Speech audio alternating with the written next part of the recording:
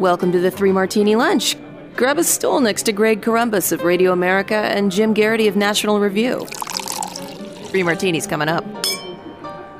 Good, bad, and crazy martinis for our fellow conservatives today, and all three of these fit very squarely in the three categories that we try to cover each day. Glad to have you with us. Your stool is ready.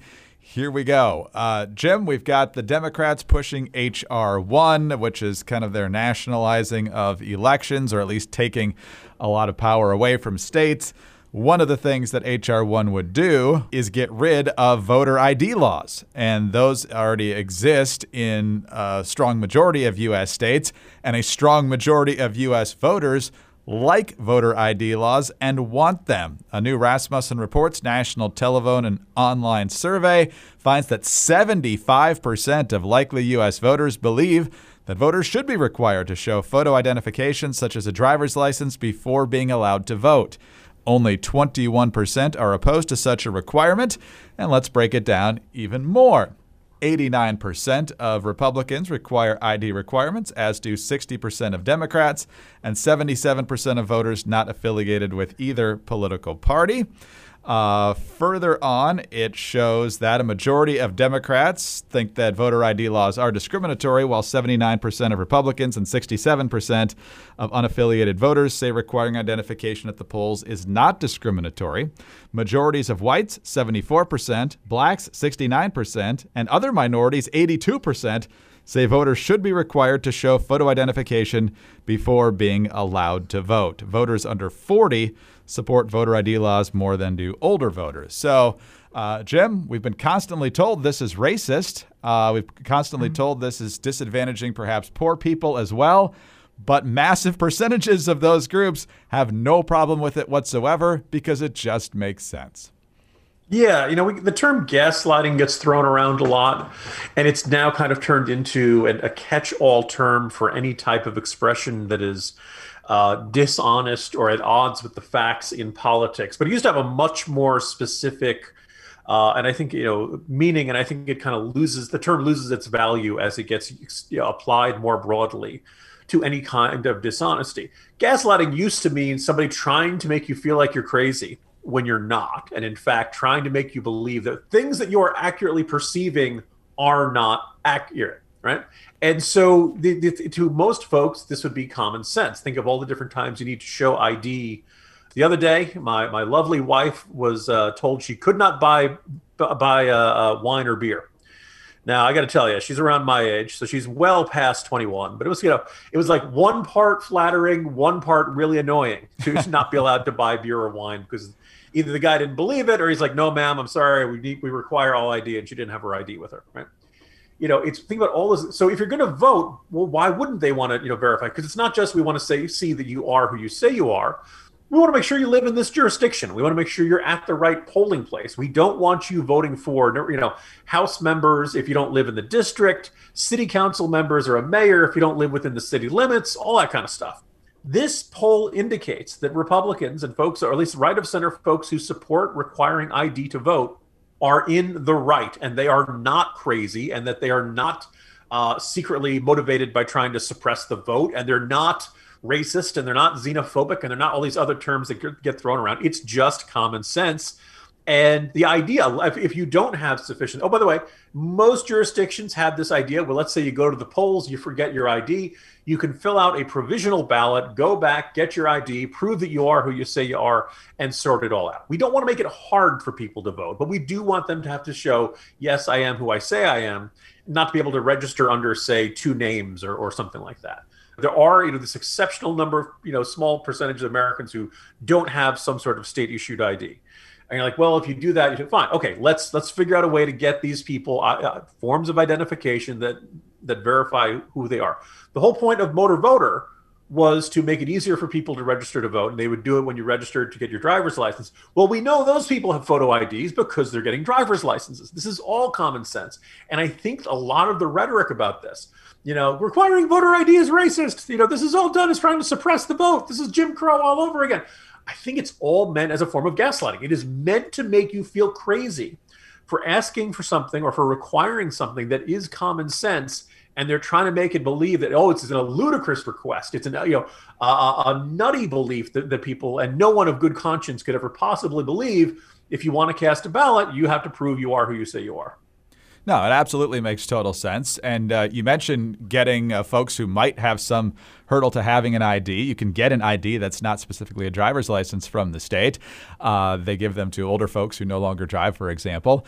I know other states have done this too, but I specifically remember back when Nikki Haley was governor of South Carolina and Eric Holder was trying to crush voter ID requirements in state after state, particularly in southern states. And she said, fine, we'll just make them free. We just want everybody to have one, so that way we can still do this and there will be no burden on you whatsoever. And Eric Holder still didn't think that was a good idea, which should tell you something.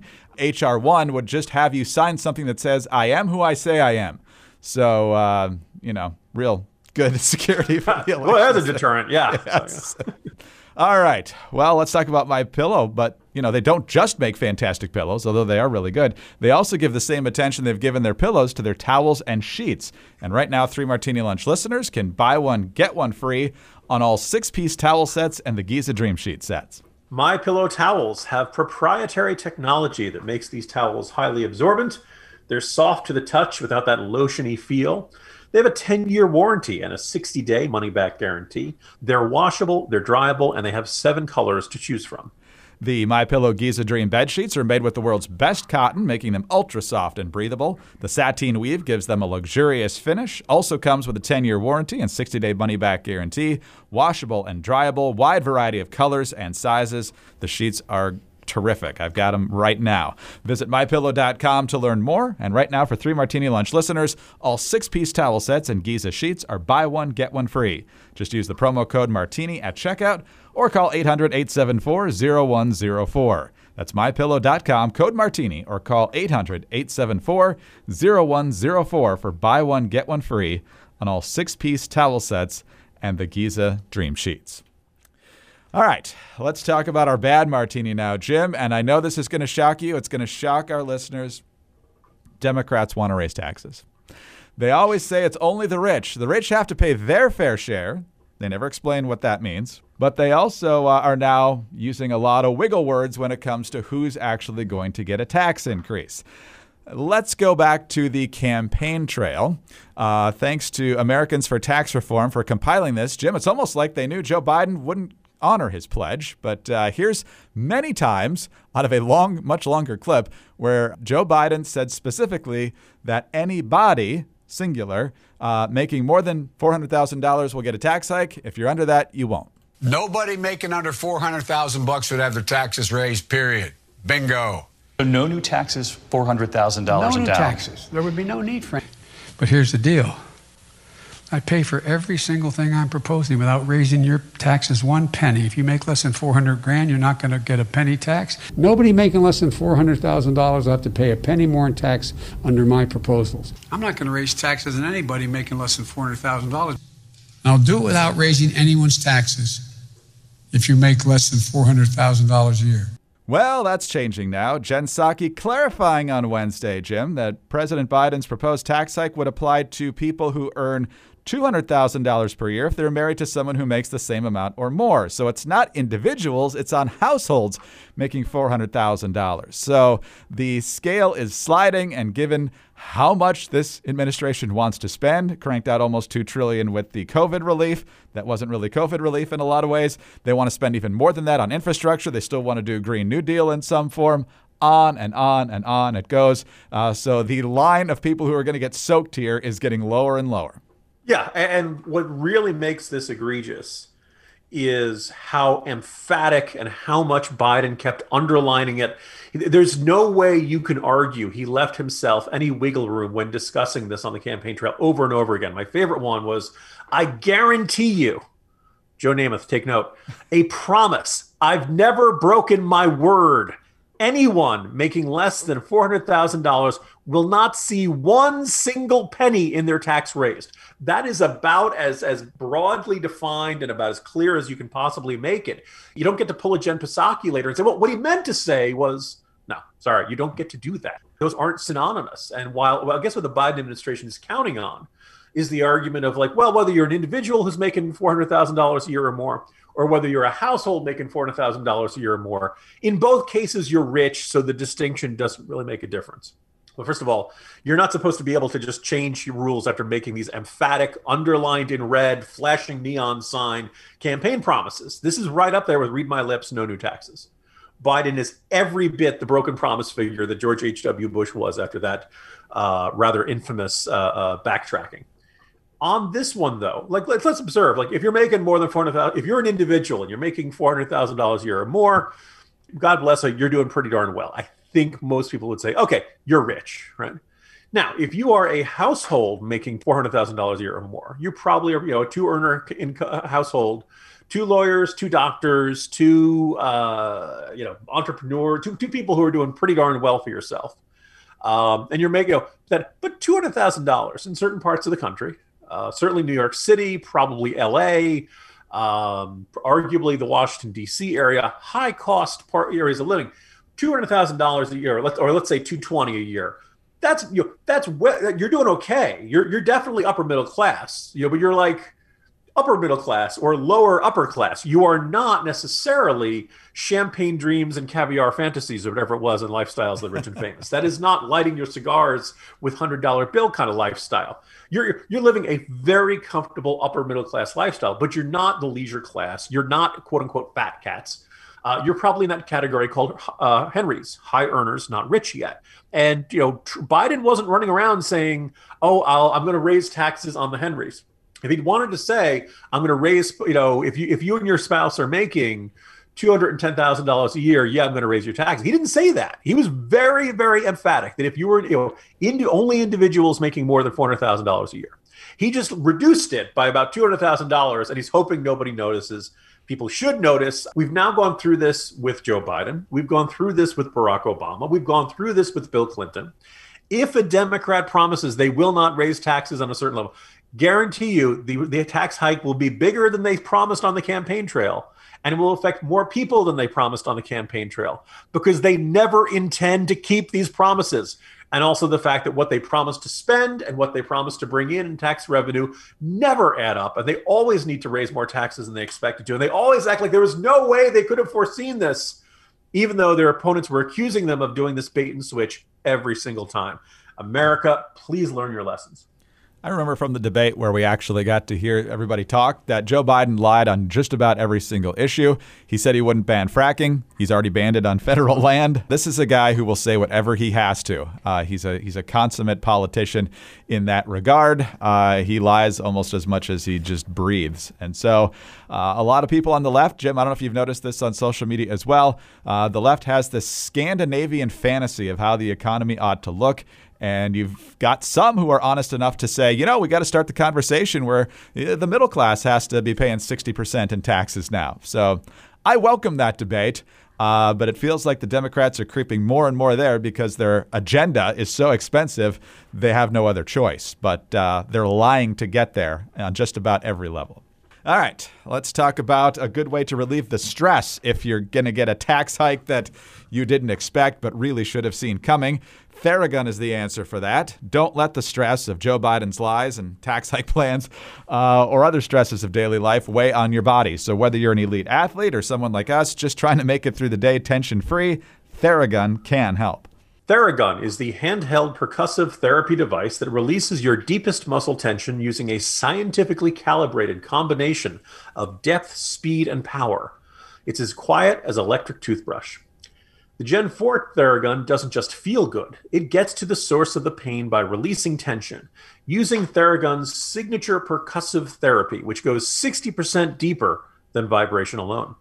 Whether you want to treat your muscle tension from working out, or you're trying to recover from an injury, or you're just dealing with the stresses of everyday life, there is no substitute for the Theragun Gen 4. The OLED screen and design make you feel like you're holding something from the future. Just go to their site and check it out. And the Theragun app learns from your behaviors and suggests guided routines. That's the part I think that my wife and I love best. You can use it on your own, and the thing through the app actually understands where you need the therapy, and it starts to create your own guided plan each time you break out the Theragun. And so it's absolutely fantastic. Theragun is trusted by 250 professional sports teams like Real Madrid and elite athletes like Paul George, DeAndre Hopkins, Maria Sharapova, hundreds of thousands of customers, and me. So try Theragun for 30 days starting at only $199. Go to Theragun.com/martini right now and get your Gen 4 Theragun today. That's Theragun.com/martini, Theragun.com/martini. All right, Jim, a couple of weeks ago, we talked about the rise of violence towards Asian Americans. We also talked about how the demographics of those accused of attacking Asian Americans might not be breaking down as some people might suggest. But we saw perhaps the most shocking example of that violence, although the motive is still apparently in question, in Atlanta, with this guy who went around to various massage parlors and killed 8 people, 6 of them Asian.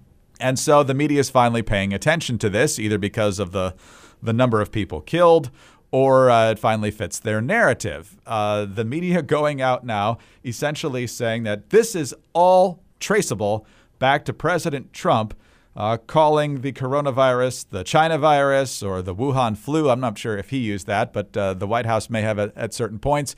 And so the issue got raised at the White House briefing yesterday, and Jen Psaki said this.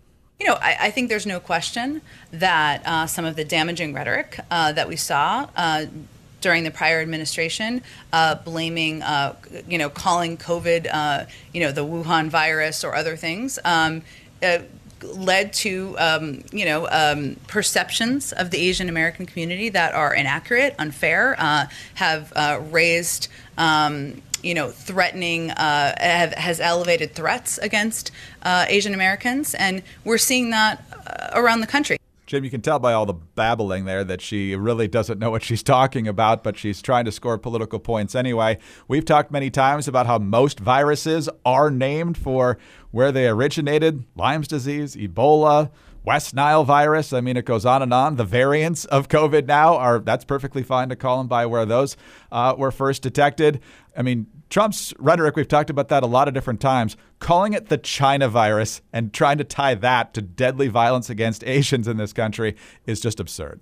Yeah, and look, no one has given a good explanation as to why China virus or Wuhan virus would just make people start attacking Asian Americans. It would just make them do things that they otherwise never would do.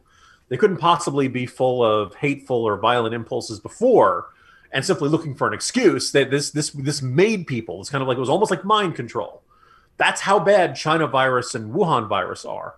But the terms UK variant, United Kingdom variant, South African variant, Brazilian variant, no threat from any of those whatsoever. We can use those terms. It's perfectly fine. None of them are going to set off any hate crimes or anything like that. There's no logic to this whatsoever. But let's take this example of this piece of human garbage that went on this shooting spree yesterday. Now, apparently after he did his horrific series of crimes, the police officer said that he had confessed to a quote-unquote sex addiction. Fairly certain this isn't how sex addiction works. I'm fairly certain that no, you don't generally go on shooting sprees if you claim to have had that. Now, is it possible this guy had some sort of fixation on Asian women or something like that? Yeah, that could be a factor there. But chances are, if you saw the pictures of this guy, the indication, this sounds like a guy who had a whole bunch of problems in his life. This is not necessarily a case of those missed red flags necessarily, but this seemed like a troubled guy, and he's decided to take it out this way. He could have taken it out in any particular way, and maybe he does have all of his, biological urge fixations. Maybe it does manifest itself in a way that represents fetishism or represents something where he was particularly focused on Asian women. Any way you want to slice it, the guy's scum of the earth, as far as I'm concerned. Throw the book at him, put him in the chair. But the idea that this was caused by rhetoric, we really want to buy into this idea that somehow politicians saying words makes other people commit violent crimes. And I'm not convinced that's the case. And I noticed that when, say, the Bernie Sanders volunteer tries to shoot up a softball field full of Republican congressmen, no one likes to dwell on the idea that anything Bernie Sanders might have set off this guy, because I don't really believe this idea. I don't believe that if somebody gives a speech, we are all of a sudden like such easily programmable robots that we can't be exposed to that. Can people whip up hatred? Sure. Did Donald Trump say all kinds of offensive and obnoxious and unacceptable things? Yes. But I do not see any evidence, and I demand much more concrete evidence that, this if you're going to make the accusation that, anti-Asian, or let's also observe when people say China virus or Wuhan virus, one, they're referring to the geographic location. But since we've had this outbreak in our lives, we've seen a lot of, I would argue, 110% justified criticism of the Chinese government. Now, the Chinese government and the Chinese people are different, and the Chinese people and the Chinese government and Chinese Americans are different. And oh, by the way, Asian Americans and Chinese Americans are not synonyms. Think of your two little Venn diagram. One is a small circle in a Venn diagram. The other is a bigger circle in the Venn diagram. No matter how mad you are at Xi Jinping or anybody else in the Chinese government, if you're really mad at the Wuhan Institute of Virology, you shouldn't be taking it out on the nice Asian American family that lives down the street. If you do that, you're a jerk, and a whole bunch of other words that I'd really love to use, but Greg would probably rather I didn't, because this is a family podcast, right? But you're an obnoxious, hateful human being if you're taking this out on random Asian Americans. Random Asian Americans have nothing to do with this pandemic. There's no indication that they brought it back after visiting from China. There's no indication they're at higher risk. There's no indication that they're greater possibility of being a carrier. They had nothing to do with this. So any animosity, oh, that person down the street, that's the person. Now, the other factor we have in here, when you say, that there's been this increasing rate of attacks on Asian Americans, the data for this is, let's just put disputed. Let's just observe that. It is definitely, you can find plenty of cases of Asian Americans being attacked. In quite a few cases, they are the perpetrators that have been caught turned out to be African American. Is it possible that this was done out of racism? It's possible. It's also occurring how a lot of cities have had increases in general crime rates. So in other words, how do we know that these attacks on Asian Americans are specifically targeting them because they're Asian Americans and aren't just part of the general crime wave? Now, in certain cases, if they're yelling things at the person, targeting, saying, calling them names, okay, then I'm willing to believe that racial animosity probably was at minimum a contributing factor to this kind of violent assault or some other mistreatment of people. But it's deeply frustrating. There was this big study that came out that talked about this, this increase of 150%. Than from 2019 to 2020. Well, if you look at the top 4 cities, I believe it was New York, LA, probably San Francisco, and one other one. They were like more than half of the examples in this study, and that a couple of cities like Washington D.C. had gone down from 6 to 3 from 2019 to 2020, and a whole bunch like Cincinnati, I believe it had an infinity % increase, because the number of anti-Asian American incidents had gone from 0 to 1. The data didn't really point to a very even wave of anti-Asian American incidents across the country. It said it was targeted probably about 3 or 4 big cities were the ones where you're seeing the most. Now, in every one of those cases, throw the book at these guys. Lock them up, prosecute them to the fullest extent of the law. None of this should be construed as a defense of these actions or activities. But it really feels like that there's an eagerness to set up this very simple narrative of rhetoric caused violent crimes against Asian Americans, and that's not the case. And I say that as somebody who believes that Trump's rhetoric oftentimes went way over the line and was fully deserving of a rebuke. But you can't just insist without evidence that it's the same way that number of people who continually insist that the shooting on Gabby Giffords out in Arizona was somehow started by Republican rhetoric or Sarah Palin and her Facebook page, when the perpetrator was a paranoid schizophrenic who insisted that punctuation was part of a conspiracy. Sometimes people are just crazy, and you cannot blame a political figure for their actions. And while Trump did blame China, probably blamed the Chinese Communist Party, I don't believe he ever blamed even the Chinese people, much less Asian people in general. So absolutely absurd. It should be called out. Glad we had the chance to do it. Jim, talk to you tomorrow. See you tomorrow, Greg. Jim Garrity, National Review. I'm Greg Corombos, Radio America. Thanks for being with us today. Please subscribe to the 3 Martini Lunch podcast. Tell your friends. Love those 5-star ratings and your kind reviews. Get us on those home devices. All you have to say is play 3 Martini Lunch podcast. Follow us on Twitter. He's at Jim Garrity. I'm at Dateline_DC. Have a great Thursday. And please join us Friday for the next 3 Martini Lunch. We are living in difficult times where people fear having thought-provoking conversations about pressing issues. And although we're in the midst of an information explosion, there are a lot of forces aiming to distort what's true. I created The Bill Walton Show to provide a forum for in-depth, thought-provoking conversations with leaders, artists, entrepreneurs, and thinkers. Please join me at thebillwaltonshow.com to explore what's true, what's right, and what's next.